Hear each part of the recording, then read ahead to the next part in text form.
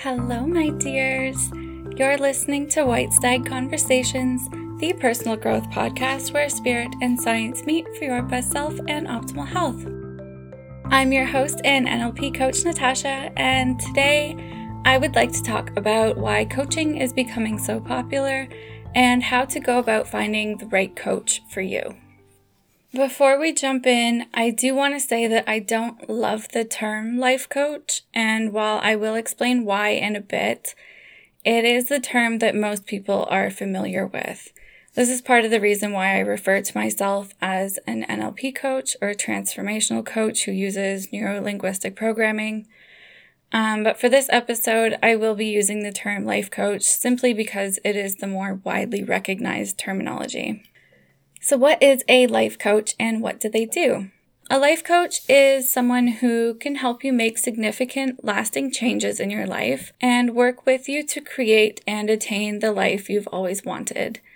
So there are several different methods of coaching, but to get you the end results, ultimately a coach will help you to identify blocks, self-sabotaging behaviors, habits, and beliefs that are holding you back, as well as potentially emotional barriers that prevent you from living in a way that you desire. And since I love using quotes to start conversations, I would like to refer to Albert Einstein's quote that reads, "We cannot solve our problems with the same thinking we used when we created them." This essentially means that our brains are wired to run a certain way, which is what got us to where we are. And if we're encountering a problem here, we're going to need different strategies and new ways of thinking to get us somewhere new. A great metaphor I've heard for life coaching is that we're kind of like travel guides. We can give you the map and point you in the right direction, but you're the one who actually needs to take the action to get to where you want. We'll be by your side the whole time, encouraging you to continue taking that action, while also educating and guiding you through the experiences along the way. Ultimately, the results are in the hands of the client. But a coach should know how to appropriately communicate with you so that you not only understand why you've adopted certain behaviors or habits, but also alert you to the options available to you, as well as motivate you to make choices based on your desired outcome. As I mentioned earlier, I don't love the term life coach, and this is because it often has a negative association with it. And it's likely because the coaching industry is not as regulated as traditional therapists and mental health professionals. So as a result, pretty much anybody can call themselves a coach. And the title alone does not mean that they have been certified or received training from an official instructor. This means that the quality of coaches can vary dramatically from one to another. Because of this, it's important to do your research as well as know what you're looking for and establish some expectations before hiring a coach to ensure that you're working with someone who's a good fit for you, your needs, and your personality. After all, if you're constantly clashing with your coach or you don't have a certain level of trust with them, it will be difficult to see the results that I know you deserve. And a good coach will respect this and will understand that it needs to be a good match for both of you. So why is coaching becoming so popular?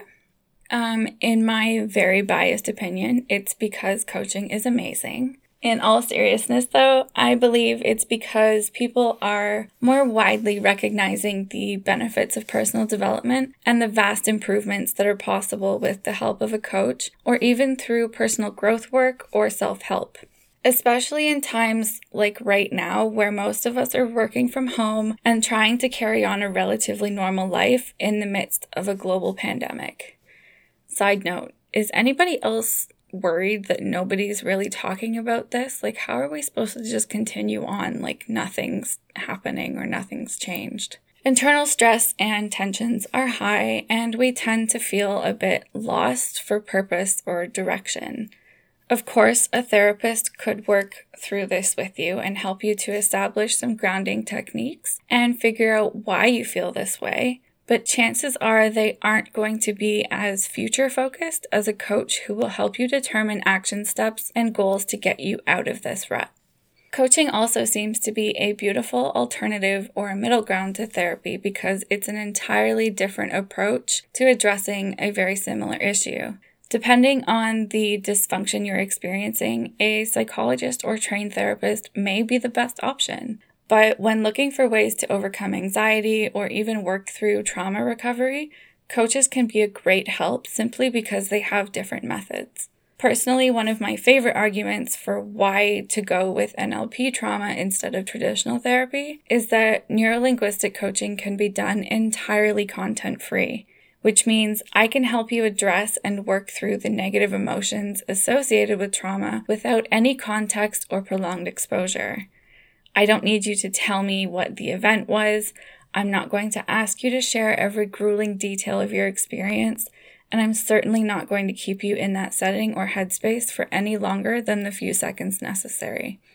Any trauma-focused NLP coach or trauma-informed coach would hopefully have a similar approach. Now, this isn't to imply that prolonged exposure therapy or psychologists' methods are wrong, it's just that they're different. And some people do find success in those methods, although personally, I wouldn't want to risk re-traumatization when there are alternative options available. Business and corporate coaching is definitely on the rise, but coaching can have an incredible effect on an individual basis as well, and doesn't have to be only career-oriented. As we all know, there are many other areas of our lives which probably could use some attention. If you plop life coaching into your search engine, you're likely to get thousands of results. And full transparency, not all of them are positive. Coaching, as with any service-based profession, is not always guaranteed to provide the results you want. This could be from any number of factors. Plus, not every method or treatment fits every individual. This is also why it's important to do your research beforehand and make sure that the coach you want to work with is a great match for you and the outcome that you want. Because coaching is becoming so popular, and like we discussed earlier, it isn't as regulated as traditional therapies and mental health professions, there are going to be people who try to sell you a lie, or who aren't qualified to guide you through a certain situation. That is the unfortunate reality behind the industry. The last thing I want for you is to get burned or have a terrible experience that ends up contributing to that negative association that's currently tied to the term life coach. And at the end of the day, you might do all the research, find an incredible coach, and still not get the results you wanted, because there are hundreds of factors, past experiences, beliefs, and values, etc., feeding into every decision we make and every action we take. A good coach should be able to recognize this and help you through. So how do you go about finding a good coach or the coach that's a right fit for you? My first suggestion is to make sure that a coach is actually the right option and the right person that you're looking for. So there are mentors, consultants, coaches, and of course counselors and therapists, all of whom are invested in your mental health, but they each have very different approaches. So it's best to decide which area of your life you're needing help with and how you best want to tackle that. Mentors are typically volunteers who offer advice about a situation they have been in before. They address short and long-term goals and provide opportunities to expand your knowledge. And from my quick research, it seems they're kind of like teachers. Consultants are somewhere between a coach and a mentor, so similar to mentors, they offer advice, but similar to a coach, they are kind of that guiding voice depending on your specific situation. Therapy is focused on the past and works to help you understand why you are the way you are, which can be important, and depending on the dysfunction, the disease, the mental illness, etc. that you're dealing with, that might be the best way to help you work through it. A therapist or a psychologist will diagnose and treat the dysfunction, and it can often take years before you see the results, depending on the outcome you want. Coaching, however, is future-focused, action-oriented, and works to create sustainable, permanent change in behaviors and habits and reactions. So breaking that down, coaching is future-focused instead of focusing on your past, or action oriented. So they're quite literally coaching you through the different actions that you need to take and the steps that you need to take to get you to your goal or your desired outcome. They also want to create sustainable and permanent change, and will often do that through adjusting behaviors and addressing various habits or reactions that you frequently go to. And they'll do that through their own methodology and training. So when looking for a coach that's going to be a good fit, you want to ask about their specialties and qualifications to determine if they are trained and or certified in the area where you want to focus on. Ask them about their coaching style. You want to ensure that it's a good fit for your personality and needs. And similarly, you want to know what methods and tools they use in their coaching practice. This will give you a good idea, or should give you a good idea, of what to expect during your coaching sessions with this particular coach, and will give you some insight into how they approach the different issues that you're experiencing and what kind of action steps they're going to expect you to take. Some coaches give out homework, others will talk through things with you. There's a lot of different ways that life coaches achieve the end result. So you want to make sure that you answer all of those questions so that you know what you're in for. Of course, you want to determine the cost as well and determine if it's on a per session basis or if there are packaged options available to you. I obviously understand that not a lot of people have money to throw around, and cost is absolutely going to be a determining factor. My only request is that you please do not let it be your deciding factor. The cost should not be the only reason you choose one coach over another. Yes, it's going to play a part, and yes, it should play a part, but I think it's important for you to determine what the outcome of your coaching is worth to you, because those are the results that you're ultimately paying for. You also want to have a consultation with the coach. They may offer you a discovery call, a consultation, a pathway call, a strategy call. Any of those terms basically just mean having a quick conversation before signing anything or getting into anything long-term. And this allows you to ask your coach all of the questions that we just went over, and it allows the coach to determine if you are the right client for them. So they'll likely be asking you questions in return about what you're expecting to get out of the coaching, what you're working towards, where the pain points are and the issues are that you're experiencing, because a good coach will want to make sure that you're a right fit for them as well. It's also important to consider their availability and if their sessions are local or online. If you would rather have a coach that you meet with face-to-face, it will kind of minimize your options simply based on your location. So it's also important to determine how far you're willing to travel to meet with your coach. Working with a coach online definitely opens up the options a lot more, especially because a lot of coaches have gone to video sessions now because of the pandemic. A lot of us have switched into